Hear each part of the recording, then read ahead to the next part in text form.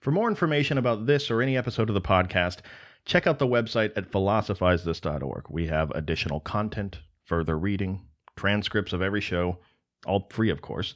But if you value the show as an educational resource and you want to help keep it going, you can find out more about how to do that at patreon.com/philosophizethis. Or alternatively, if you're buying something from Amazon this week anyway, consider clicking through our banner. It's at the bottom center of the landing page of philosophizethis.org. Small percentage goes back to the show. It may just be a click for you, but every little bit adds up. Thank you for wanting to know more today than you did yesterday, and I hope you love the show. Around 150 BC, the city of Athens existed in a Mediterranean Sea region with heavy Roman influence. The city of Athens was riding high during a particularly strong period in their history. Border disputes were rampant, and one of the most common ones Athens faced was with Boeotia, and it usually took place in a town called Oropos. So feeling confident, they invaded. They tried to annex the city, they stole some stuff, they destroyed some stuff, and left. No big deal, right?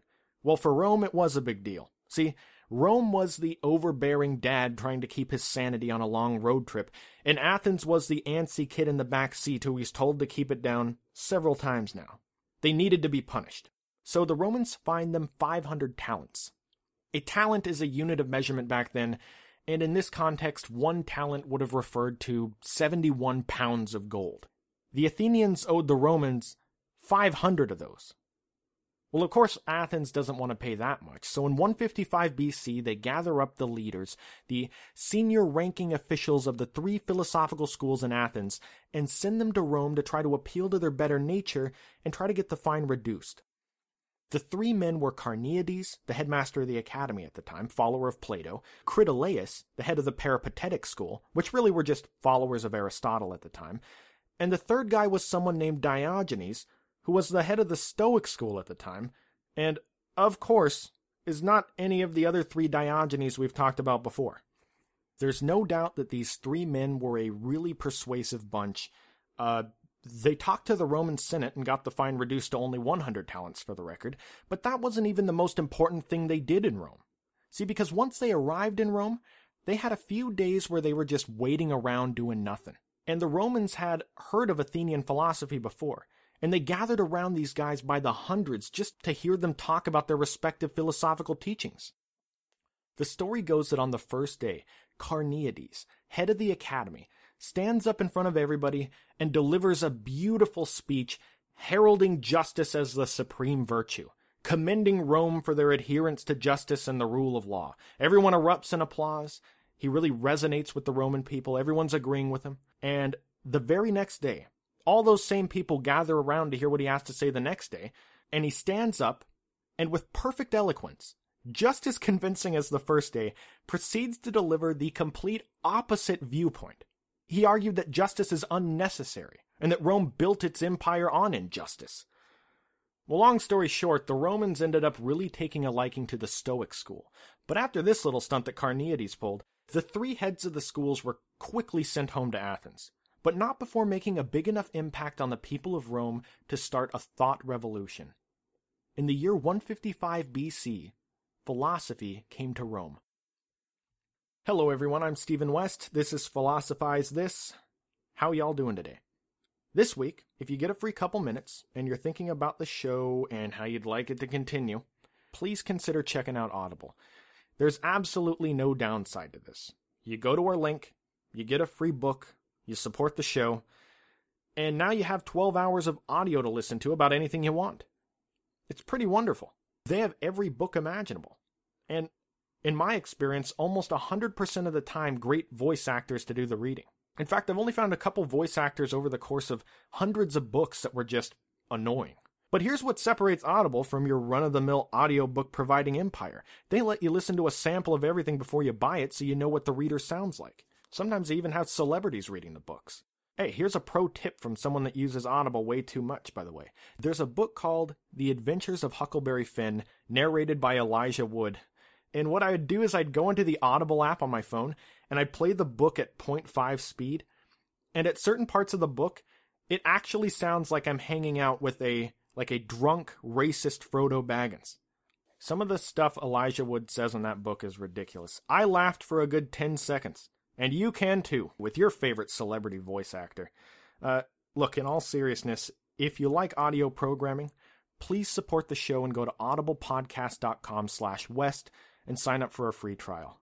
I couldn't do this without you guys. Thank you. That brings me to the winner of the Facebook contest. Look, guys, my wife doesn't even listen to the show. She's the manager of a cupcake bakery.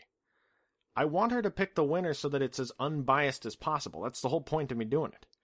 She said it was obvious that most people put a lot of thought into their entries, and it's rough having to choose just one because it implies that the other ones are worse or something, but the winner really is just how she was feeling at the time.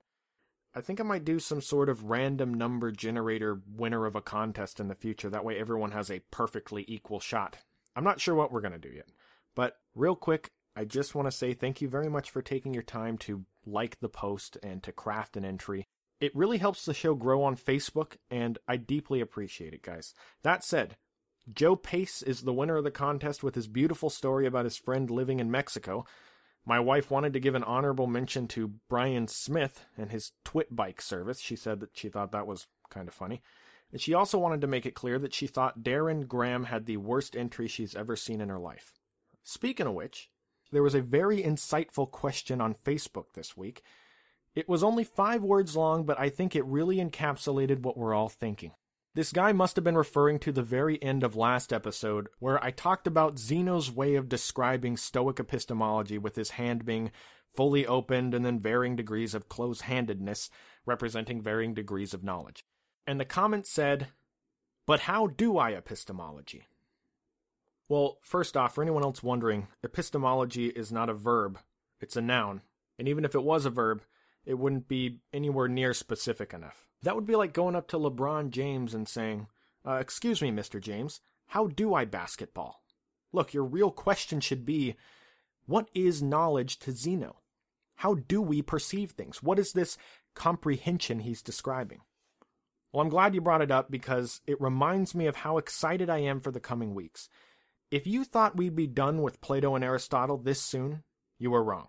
There's a couple ways to do it. I could have done several episodes on each of them talking about all the influential stuff they wrote, but I think it easily devolves into what most philosophy programs become. Me droning on, reading facts, using terms you've never heard, and you're not remembering much of it because you don't have anything to relate it to anyway. We're going to be talking about some of these later commentators on Plato and Aristotle and really fleshing out not only our understanding of those two men, but our understanding of terms like epistemology, the nuts and bolts that are going to give us a solid base to work from when heading into the Renaissance.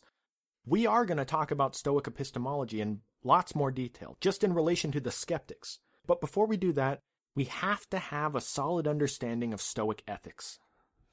Most philosophy curriculums at universities don't go into Hellenistic Stoicism in very much detail, especially the Roman Stoics, the big three, Seneca, Epictetus, and Marcus Aurelius. And there's a couple reasons for this. One is that there's a rebirth of Stoicism in the 1600s. It becomes widely discussed, and if you're an academic and you're going to choose whether to study some ambiguous retranslated fragments from ancient times or a relatively modern wealth of debate, the choice becomes very easy. The second reason is that the Stoic ethics that those three men are known for, many philosophers wouldn't even consider them ethics, at least not complete ethics. They're not similar to what we'd read if we read Aristotelian ethics or Platonist ethics. Usually ethics consists of someone recommending or making a case for what the good life is. This is the right way to live, here's why all these other guys are wrong in what they think the best life is, and here's why I'm right. But Seneca, Epictetus, and Marcus Aurelius, they don't really talk about that stuff at all. They don't dedicate much time to arguing why other people are wrong or introducing a new system of ethics that they created. They all seem to adopt the requisite understanding that Stoic ethics are correct, and they spend most of their time saying, well, okay, once you've accepted that, what does this mean for you? What does it mean to be a Stoic in everyday life? And at most, this is only one branch of ethics as a modern philosophy professor would see it. Stoic ethics can be thought of as a means of protecting us from any external adversity that could possibly be thrown our way.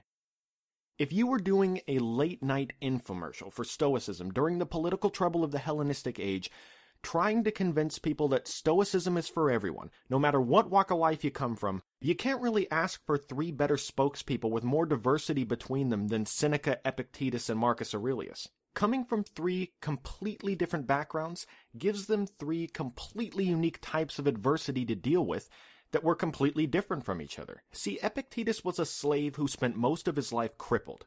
He spent his life teaching other people to apply Stoicism so they wouldn't be enslaved within their minds. Stoicism helped him overcome the tribulations of being a slave. Seneca was a Roman statesman who later became the tutor and then political advisor to the murderous, crazed Emperor Nero, where despite trying to get out of politics, was forced by Nero to continue working for him, and was later forced by Nero to commit suicide. This sort of terrifying existence at the mercy of a crazy person obviously presented its own unique set of adversity that Stoicism helped him through. Marcus Aurelius was the most powerful man in the world, the Emperor of Rome. He's often cited as the last good emperor of Rome. And he didn't really add anything to Stoicism as Seneca and Epictetus did, but he was seen as a great example of Stoicism when applied to a unique set of problems. And the stuff he wrote down gives us a peek behind the curtains into the thoughts of a dedicated, practicing Stoic living back then. Now, at first you might think, well, he was the Emperor of Rome. What kind of problems could he possibly have? How about the problems of an entire empire? Like most emperors of Rome, he was constantly at war dealing with border disputes or just outright enemies. I mean, he had Germanic barbarians to the north, Parthians to the east. He had plagues wiping people out. He himself was sick for most of his life, and all but one of his kids died during his lifetime. Not to mention he had the entire rest of the Roman Empire to run in the meantime. There's a reason your hair starts turning gray when you're the king of the world. Stoicism was kind of like the just for men that Marcus Aurelius dabbed around his temples to keep his youthful appearance. Plus, have you seen the movie Gladiator? Joaquin Phoenix was pretty annoying. If that's any indication of what his only surviving son was like, he needed Stoicism. The passage of time between Zeno of Citium and Marcus Aurelius is a long time, and the variance between their opinions on individual issues can also be pretty big. And as a podcaster, I have to make a judgment call on where to draw certain lines. When you guys are talking to other people about the Stoics, or trying to apply Stoicism in your lives, or comparing the Stoics with future or past philosophers, you probably aren't interested in the difference between small things that are only relevant in a very narrow context. For example, me rambling on about something like Seneca's view of virtue in comparison to Epictetus's view of virtue. And I think even if I did do that, what you guys would ultimately have is an idea of who each man was, what contributions they made to Stoic ethics, and the general idea of who the Stoics were and what the Stoics were all about. All 3 of these men had areas of strength within Stoic ethics where they made larger contributions than the other 2 guys, and in those areas we'll dedicate more time to what they had to say on the topic, but because there's so much overlap between them, I think this episode is going to work best if we talk about the tenets of Stoic ethics, the common threads among them all that forge the definition of what a Stoic is, and then refer back to quotes from each man to not only embellish what we've already laid out, but to offer insight. That said, the central point, the thing that all Stoic ethics are centered around, is the idea of oikeiosis. This word is an adaptation of the Greek word oikos, which roughly translates to house or orientation.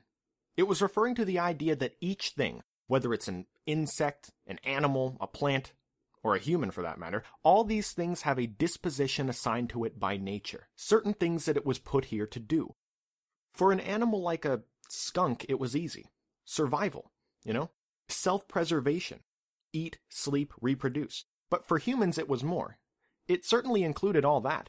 It included self-preservation, but it also included rationality. We have a very unique ability to reason, and we should use it. We were put here to use it.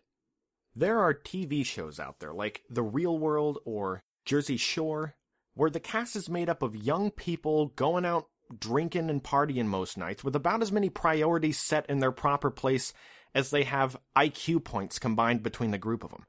And there's this recurring character that shows up on these shows once every couple seasons where they're living in the real world house, but they have a boyfriend or girlfriend at home, and yet they still feel compelled to go out drinking and start flirting with other people. And right as they're about to do their 7th shot of the night, the show cuts to them in an interview from earlier and they say something like, Hopefully I don't cheat on my boyfriend tonight. Hopefully nothing happens. They're just sitting there blankly staring at the camera, shrugging as they say it, as though nothing's going to happen. Well, behold, everyone. The Stoics would see this human as one that's acting like it has the oikos of a skunk, or any animal for that matter. These people don't see themselves as creatures with an oikos of reason, with the ability to make rational decisions that are in harmony with nature. These people see themselves as passengers. Whatever happens, happens. And this is the same point I was talking about last time with the scene from Lost. The pig trapped in the net has a much different oikos than Charlie, the drug addict rock star, and John Locke was trying to help him realize this. Marcus Aurelius says that everything, whether it's a horse or a vine, is created for some duty, and that man's true delight is to do the things he was made for. Alright, so remember this concept of our oikos, because we haven't fully discussed what it is yet, and we'll be returning to it a little later, but this sets a nice base for talking about Stoicism applied to our everyday lives. One of the most important topics of Stoic ethics, one that they repeatedly hammer home and make it clear that it's very important, is understanding the distinction between things we can control and things we can't control. The Stoics thought that out of all the areas we dedicate thought to, this is the one we get wrong the most. Let me give you an example of this that you've probably seen before in some capacity. Some people are die-hard sports fans. Some people have a team that they're loyal to. They know all their players. They know all the stats. They wear their autographed jersey to work on Casual Friday. And when they watch a game and their favorite player hits the game-winning shot, or their team is playing really well together, they're walking on sunshine for the rest of the day. But when their team is playing bad, or the referee makes a bad call against their team and their team loses, they'll yell at the TV, slam doors, get angry, make the rest of the people living in the house uncomfortable. These people are allowing themselves to be made either happy or angry by the decisions of a select few people that don't know that they're a fan. They don't care about their opinion, and they would trade their favorite player in a heartbeat if it meant a better bottom line for them. The Stoics would say they have absolutely zero control over anything that's happening there. Why would they allow themselves to be so negatively affected by it? Now, most of us come to this conclusion without the help of the Stoics, but this same concept applies to everything, no matter how small. Like I said, the Stoics separated all things into two categories, things we do control and things we don't control. The things we do control are our thoughts and actions. The things we don't control are, well, everything else.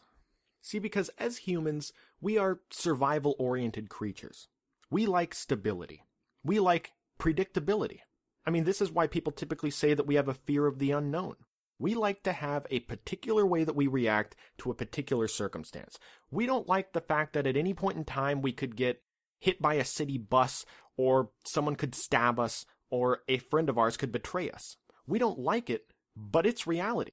We don't actually control anything that happens external to us. But that doesn't mean we should walk around being scared of this stuff all the time. The Stoics thought we should recognize how out of our control it actually is. We like to think that things like our body, our bank account balance, our car, our reputation, we like to think that we're in control of these things. But the Stoics make the case that all those things really aren't in our control, because at any time someone could steal your car, someone could destroy your reputation, your body could randomly have a brain aneurysm, and to base your happiness on something that you have no control over is a recipe for disaster. They called all of these things, even things that happened in your past, all of these external things that we have no control over, they called them indifference. Being in a state free of suffering, because you understand which things are in and out of your control, was called apatheia. But be careful. Don't mistake this with the modern word that just sounds a lot like it, apathy, which in modern times would mean not caring about what happens one way or another. The Stoics did have a preference. There were preferred indifference and unpreferred indifference. Let me explain. Even though we want these indifference, like to be healthy or to have a good reputation, these things aren't good in themselves. This is an idea that goes all the way back to the Cynics. The only thing that is intrinsically good, or good in itself, not requiring anything else to be considered good, are wisdom and virtue. Even the idea of qualifying something as intrinsically good goes all the way back to something Plato said in his Phaedo, that if something is truly good, it would never even assist something that's bad. So to the Stoics, even something like health wasn't indifferent, because it's only good in relation to the person who it's making healthy. Like, the health of Adolf Hitler in 1939 wasn't a very good thing, right? So good health and many other things would be considered preferred indifference, outcomes that are typically good for us, but we have no control over. But just because we didn't control when or if they happen to us doesn't mean that we can't make choices about how we perceive them. Remember the things we do control, our thoughts and actions. The Stoics thought that all of our thoughts and actions about things that happen to us in our lives fall somewhere on a large spectrum between what they called virtue and vice. In modern times, we would more think of it as a spectrum between rational thinking and irrational thinking. The guy from the sports analogy that we were talking about before, the guy that puts a trash can on his head and runs into the nearest wall because his team lost, that guy's thoughts and actions are leaning towards the irrational side of the spectrum. Our goal as humans is to be as close to the rational side of the spectrum as possible. Have you ever heard someone say there's no manual or handbook for living life? Well, Epictetus would beg to differ. His students collected a ton of his most insightful and wise statements and compiled them into a book called the Enchiridion, or the Handbook. He contributed a lot to this discussion about things we can control and things we can't control. And it makes sense. I mean, he was a slave. For years of his life, he had no choice but to just grin and bear the fact that he was shackled and forced to do manual labor for somebody. He talks about the importance and potential gain when you understand the things you can and can't control here in his discourses. And we pick up the quote right after he just got done describing something terrible happening to someone that was completely out of their control. Quote, "What then should a man have in readiness to such circumstances? What else then, what is mine and what is not mine, and permitted to me and what is not permitted to me? Let's say I must die. Must I then die lamenting? Let's say I must be put in chains. Must I then also lament? Let's say I must go into exile. Does any man hinder me from going with smiles and cheerfulness and contentment? Tell me the secret which you possess. Well, I will not, for this is in my power. Someone says, but I will put you in chains. Man, what are you talking about? Me in chains? You may fetter my leg, but my will, not even Zeus himself can overpower. Well, I will throw you into prison. My poor body, you mean? Well, I will cut your head off. When then have I told you that my head alone cannot be cut off? These are the things which philosophers should meditate on, which they should write daily, in which they should exercise themselves." End quote. Once we realize what's in and out of our control, then the Stoics say that we can use our ability to reason to not walk around expecting things that are out of our control to happen or not happen. Once your perception of reality is closer to reality, then your expectations will become closer to reality. If some guy that lived on the other side of town from you, a guy that you don't know at all, suddenly decides that he's going to change his career from the president of a bank to a circus performer, would it bother you that you can't control his job situation? No, I don't think you would be at all. Knock yourself out, president of the bank. But that same guy, if when he was on his way to his new job as a circus performer cuts us off on the freeway, well, all of a sudden, we're really angry about that. The truth is, we have about as much control over his decision to change from bank president to circus performer as we do over his decision to cut us off on the freeway. Why do we react differently? Well, it's an expectation, right? We have an expectation that that guy's going to follow some unspoken set of rules that all drivers have consented to, without exception, and he's never going to make a mistake. The Stoics would say that this isn't realistic. This isn't a realistic expectation because we don't have any control over what he does anyway. So what good is being upset about it? Marcus Aurelius talks about the idea of expectations a lot in his Meditations. Quote, "If you work at that which is before you, following right reason seriously, vigorously, calmly, without allowing anything else to distract you, but keeping your divine part pure, as if you were bound to give it back immediately, if you hold to this, expecting nothing, but satisfied to live now according to nature, speaking heroic truth in every word that you utter, you will live happy, and there is no man able to prevent this." End quote. He also said, get rid of the judgment, get rid of the I am hurt, and you are rid of the hurt itself. Now you may be saying to yourself that so far, Stoicism sounds a lot like Buddhism. Well, you're right. This is actually a really common thing that people notice. There are a lot of similarities between the two. Not the least of which is the whole idea that there aren't any things that are inherently favorable or unfavorable to us in themselves.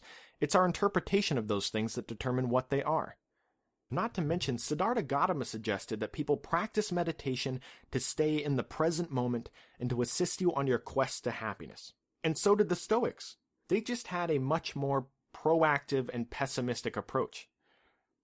Remember I said in the last show that Stoicism was kind of like an obstacle course, or a training regimen. Epictetus said, "What then should each of us say when each hardship befalls us? It was for this that I was exercising. It was for this that I was training." Well, the Stoics thought of it this way. They didn't think it was good enough to just know what Stoic beliefs were, or to understand their ethics. Philosophy was an active process, one where you constantly remind yourself of the tenets of Stoicism, and by always having them on the top of your mind, you create new habits of thinking that are in line with the tenets of Stoicism. One of the practical methods of doing this that the Stoics suggest is a sort of premeditation. Marcus Aurelius describes it here, quote, "Begin each day by telling yourself, 'Today I shall be meeting with interference, ingratitude, insolence, disloyalty, ill will, and selfishness, all of them due to the offender's ignorance of what is good or evil.'" End quote. Let's go back to the sports fan example from earlier. The way it stands now, this guy watches his sports games and at some level doesn't expect anything bad to happen at all, despite the fact that every weekend when he watches the game, something bad happens. What Marcus Aurelius is talking about in that quote, and many of the Stoics talked about this, is that every morning this sports fan should prepare himself for what inevitably will come. He should tell himself, "Today my team will lose the coin toss. Today my team will have a terrible injury that ruins our chances for the rest of the season. Today the refs will make a terrible call, and we will lose the game because of it." What are you accomplishing by saying all that? What are the Stoics teaching you to do? They're teaching you to lower your expectations. If you approach the big game on Sunday pessimistically, if you truly expect that all those terrible things are going to happen, then when they do happen, it was to be expected. And when they don't happen, you're pleasantly surprised. Well, this practice isn't just useful for sports games. The Stoics thought you should start every day with this sort of mentality. And that the same guy that gets upset about things he can't control when watching sports probably gets upset about things he can't control on the road, in his office, in his marriage, etc. This is the area of Stoicism that Seneca really excelled in. He famously said that which fortune has not given, she cannot take away. He has a book called On the Shortness of Life, where it's all about the common human misconception that life is too short, where Seneca says that it's not that we weren't given enough time to live, it's that we waste so much of it. He tells a story about a prisoner who was locked up in his cell. He was awaiting his punishment for a crime, and the emperor of Rome at the time, Caligula, sentences him to death. And when the guards come to get the prisoner from his cell to kill him, he's playing a game with a guard that was assigned to watch over him. And these other guards show up and tell him he's sentenced to death, and they start dragging him away to be killed. And as these guards are dragging him away, he says to them, "You guys are my witnesses. I was up by one piece there. I beat him." This sort of calmness in the face of problems is a hallmark of Stoicism. When we think of the word Stoic in modern times, we typically think of someone who's unaffected, or ostensibly unaffected. And that may be true, but it's important to note that it's not like the Stoics didn't feel emotions. They were just complete masters of their emotions. Some Stoics even take this mastery of emotions to the absolute extreme and claim that emotions don't even exist to them. Seneca said that the idea of moderate emotions is about as realistic as the idea of moderate insanity. The actual emotions themselves are irrational. There's no use trying to moderate them. We should just train our brain to think rationally. The important part is this: don't let a single positive or negative emotion affect you too much.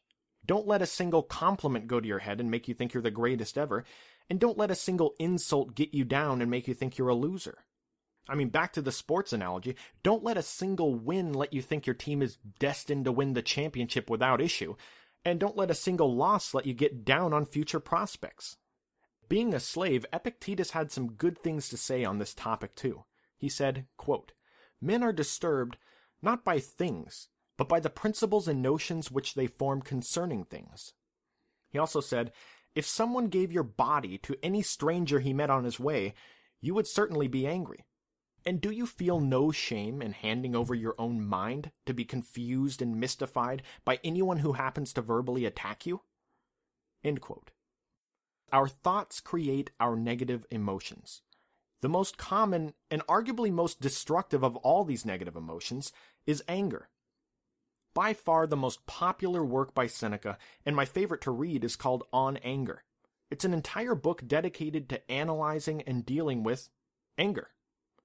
He famously said that no plague has cost the human race more than anger. According to Seneca, there are 4 primary emotions, 2 emotions thinking about the present time, and 2 thinking about the future. Pleasure, which thinks that something is good right now, pain, which thinks that something is bad right now, desire, which thinks that something will be good in the future, and fear, which thinks that something will be bad in the future. Well, anger to Seneca is a type of desire, because an angry person is always thinking about revenge in the future. He compares the irrationality of anger with proper rational thought here. Quote, "Anger is altogether inconsistent.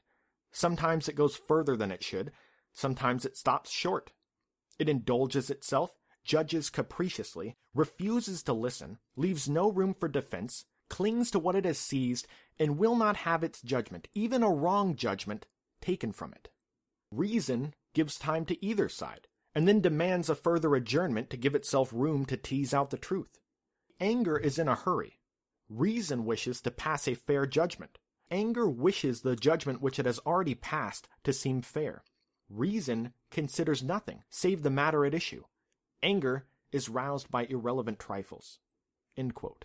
He spends a good deal of time in On Anger addressing the common misconception that people have that anger is something that is entirely out of their control, as though it's involuntary, some sort of instinct that's programmed in us, and he makes a good case for why the two are not the same here. Quote, "Take the way that we shiver when cold water is sprinkled on us, or recoil at the touch of some things. Take the way that bad news makes our hair stand on end, and indecent language brings on a blush. None of these is in our power. No amount of reasoning can induce them not to happen. But anger is put to flight by precept, for it is a voluntary fault of the mind, and not one of those which occur through some quirk of the human condition, which therefore can happen to the very wisest of men." End quote. He says that most people see the process of anger as something bad happens to you, and then now I need to get back at that person. But Seneca says that it's much more complex than that. There are actually 4 stages to anger, whether we realize it or not. The 4 stages are realization, indignation, condemnation, and retribution. He says it well here. Quote, "To receive an impression of wrong done to one, to lust for retribution, to put together the 2 propositions that the damage ought not to have been done and that punishment ought to be inflicted, is not the work of a mere involuntary impulse. That would be a simple process. What we have here is a complex with several constituents: realization, indignation, condemnation, and retribution. These cannot occur without assent by the mind to whatever has struck it." End quote. The first step is realization. This is the moment you realize someone has done something bad to you. This is the moment you realize a referee just made a terrible call on the television against your team. The second step is indignation. That bad thing just happened to you, and now you have contempt for the person that wronged you. The referee just cost my team the game, and now I hate them. The third step is condemnation. Now that this person is contemptible, now you label them as a bad person that deserves punishment for how they've wronged you. In the sports example, this is you saying that the referee should lose his job for the bad call, that he should keep his ref uniform and just go work at Foot Locker where he belongs. The fourth step is retribution. This is the childish idea of exacting revenge. I need to get back at them for what they've done to me. In the referee example, there's all sorts of things you can do here, but I guess one of them would be you organizing a petition to send to the NFL to get the referee fired for his terrible mistake. Just for example. Now, the point Seneca was making here is that anger is actually a pretty lengthy process, even though it happens so quickly in the moment. It certainly isn't the same as that involuntary shiver that happens when cold water is sprinkled on us, like Seneca said. He gives several recommendations throughout the book One of them is adjusting the way you look at the world to ensure you have more realistic expectations of what's going to happen to you. Adopting that more pessimistic view like we talked about before. That use of mental gymnastics. Reading a mantra to yourself at the beginning of the day, expecting bad things to happen. Constantly referencing the principles of Stoicism in your mind to form good habits of thought. Things like that. So this idea of having realistic expectations is definitely powerful. But I'd imagine some of you guys are saying, well, look, I can change my worldview and have realistic expectations of the world, but what if even those expectations get broken? Then I should really be mad, right?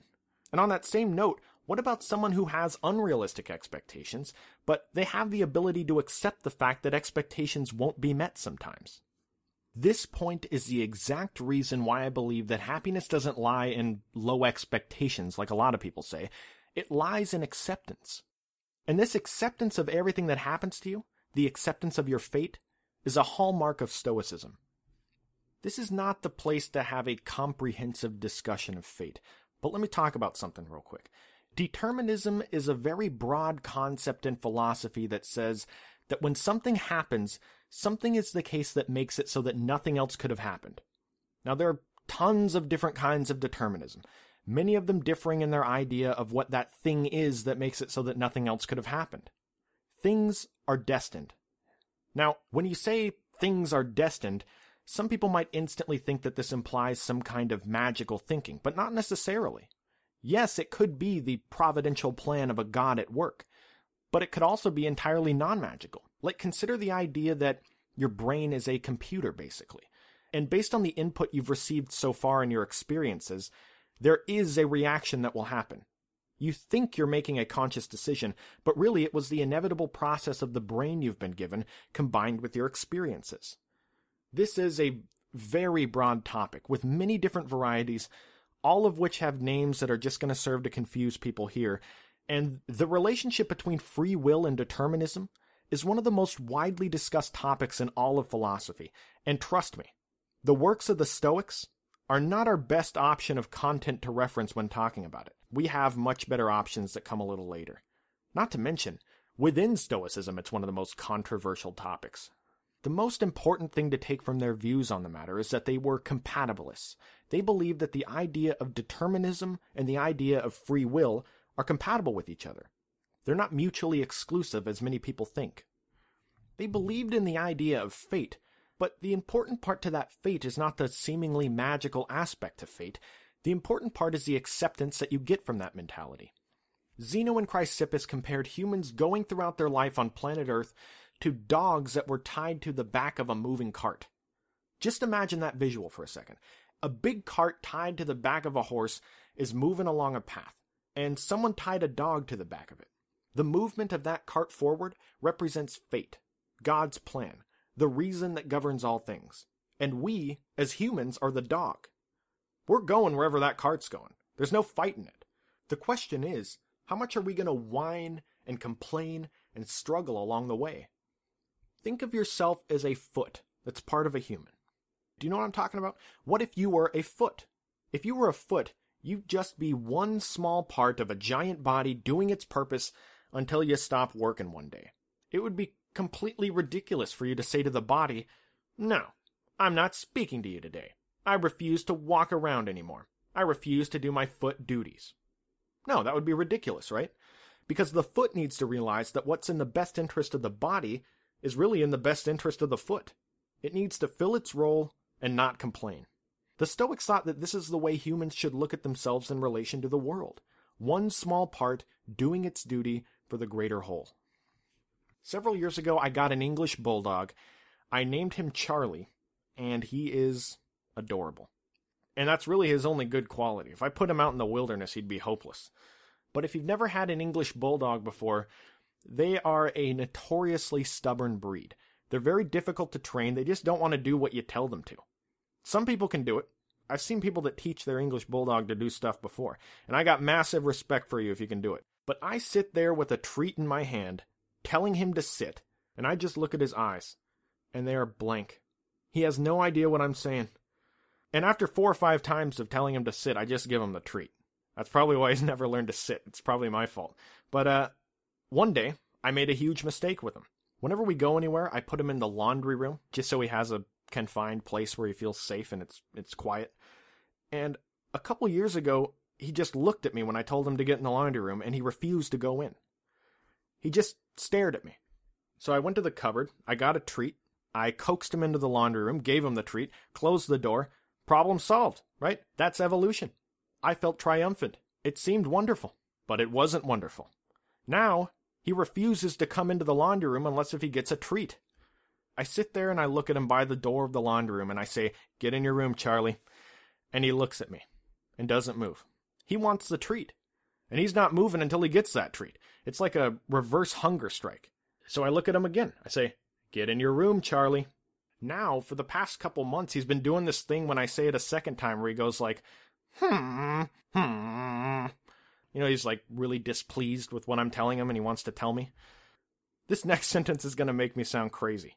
If Charlie was a human, and the Stoics were around to see this kind of behavior, they would give him a stern talking to. I mean, I give him an endless waterfall of food, an endless tank of water, a couch to sleep on, and he has one job, and that's to get in the laundry room when we're leaving the house. And like the dog tied to the back of the cart, like humans tied to the inevitable process of fate, he whines and struggles. But eventually he gets in the laundry room, right? He always does. Stoicism says that we should have resigned acceptance and just cut out that whole process of whining and struggling like my dog does, and just get in the laundry room.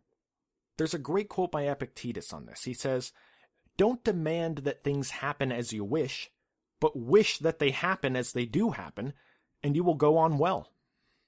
Marcus Aurelius says, "The good man's only singularity lies in his approving welcome to every experience the looms of fate may weave for him." Now here's a quote from Seneca where he's not only talking about resigned acceptance of fate, but he's touching on something else. Here we go, quote, "Let nature deal with matter which is her own as she pleases. Let us be cheerful and brave in the face of everything, reflecting that it is nothing of our own that perishes." End quote. Now what Seneca's touching on here is the idea that accepting your place in nature as a very small part of a massive fated process not only can bring you comfort in times of the political adversity of the Hellenistic age, but it can also bring you comfort if something is taken away from you, or if a loved one dies. This is an interesting alternative to the purpose that an afterlife typically serves. When someone loses a friend, or a child, or a parent that's very close to them, and there's a void left in their absence, it turns out it's a great consolation to tell that person that you're going to see that person real soon, and you guys are going to live forever together, and everything's going to be perfect. And it's a very comforting notion.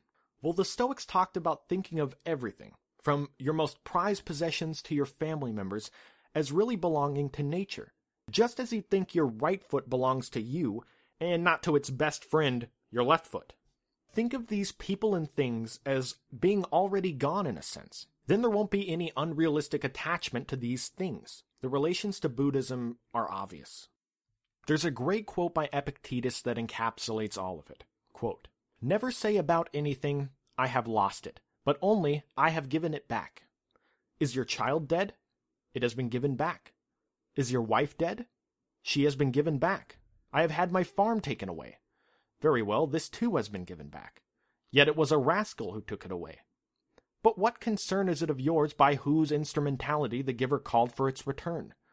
So long as he gives it to you, take care of it as a thing that is not your own, as travelers treat their inn." End quote. To the Epicureans, pleasure was the most important thing to shoot for. To the Stoics, virtue was the most important thing to shoot for. Pleasure, and various other things people think are the end goal typically, are seen as afterthoughts in Stoicism. They say that if you live virtuously, you will experience pleasure, but the real thing to focus on is virtue.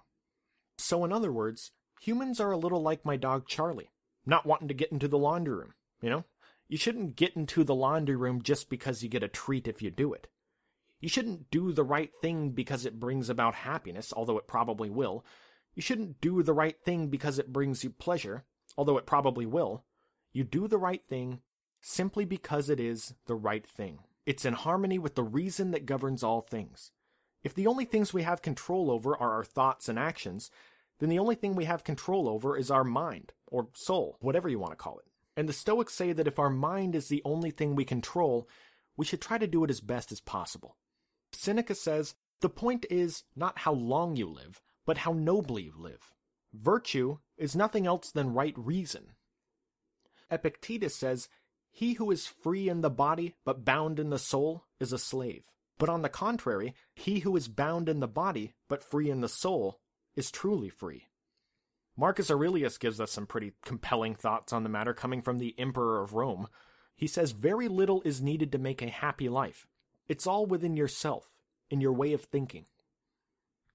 We kind of ran out of time with this episode, but I really want to end with one of my favorite parts of Stoicism, and it brings us back to the idea of our oikos that we said we'd return to at the beginning of the show.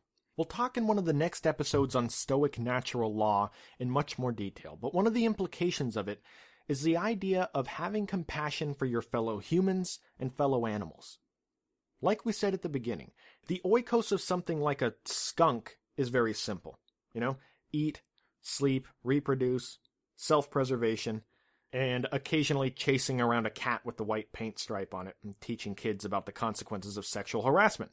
For humans, it's part of our oikos to not interfere with other creatures and their ability to carry out their oikos. It certainly wouldn't make much sense for a foot to sabotage or inhibit the ability for the hands to do their job, and the Stoics saw inhibiting the abilities of other humans and animals as equally as ridiculous. We should help other humans to exercise their rationality, treat other humans and animals with compassion. Now we're going to end with a pretty long quote by Marcus Aurelius, but it's my favorite part of any of his meditations, and here we go. Quote, do not waste what remains of your life in speculating about your neighbors, unless with a view to some mutual benefit. To wonder what so-and-so is doing and why, or what he is saying or thinking or scheming. If something distracts you from fidelity to the ruler within you, it means a loss of opportunity for some other task. See then that the flow of your thoughts is kept free from idle or random fancies, particularly those of an inquisitive or uncharitable nature. A man should habituate himself to such a way of thinking that if suddenly asked, what is on your mind at this minute, he could respond frankly and without hesitation, thus proving that all his thoughts were simple and kindly, as becomes a social being with no taste for the pleasures of sensual imaginings, jealousies, envies, suspicions, or any other sentiments that he would blush to acknowledge in himself. Such a man, determined here and now to aspire to the heights, is indeed a priest and minister of the gods, for he is making full use of that indwelling power which can keep a man unsullied by pleasures, proof against pain, untouched by insult, and impervious to evil. He is a competitor in the greatest of all contests, the struggle against passion's mastery. He is imbued through and through with uprightness, welcoming wholeheartedly whatever falls to his lot, and rarely asking himself what others may be saying or doing or thinking except when the public interest requires it. He confines his operations to his own concerns, having his attention fixed on his own particular thread of the universal web, seeing to it that his actions are honorable, and convinced that what befalls him must be for the best, for his own directing fate is itself under a higher direction. He does not forget the brotherhood of all rational beings, nor that a concern for every man is proper to humanity, and he knows that it's not the world's opinions he should follow, but only those of men whose lives confessedly accord with nature. As for others whose lives are not so ordered, he reminds himself constantly of the characters they exhibit daily and nightly, at home and abroad, and of the sort of society they frequent, and the approval of such men, who do not even stand well in their own eyes, has no value for him. End quote. Now it's time for the question of the week. The Stoics talked about retraining habits of the mind that weren't based entirely in reality. My question to you this week is simple. Are there any thoughts you carry around that aren't productive? What can you do to retrain those mental habits and be a happier and more efficient person for the process? Thank you for listening. Hey guys, if you love Philosophize This and want to make sure you never miss an episode, consider signing up for email notifications. Whenever a new episode is released, I will personally send you an email telling you it was released, along with a short summary to pique your interest, a picture, guaranteed to make you smile, and pretty much anything else interesting in the philosophical world that week. You can sign up on the front page of StephenWestShow.net And as always, thank you for wanting to know more today than you did yesterday.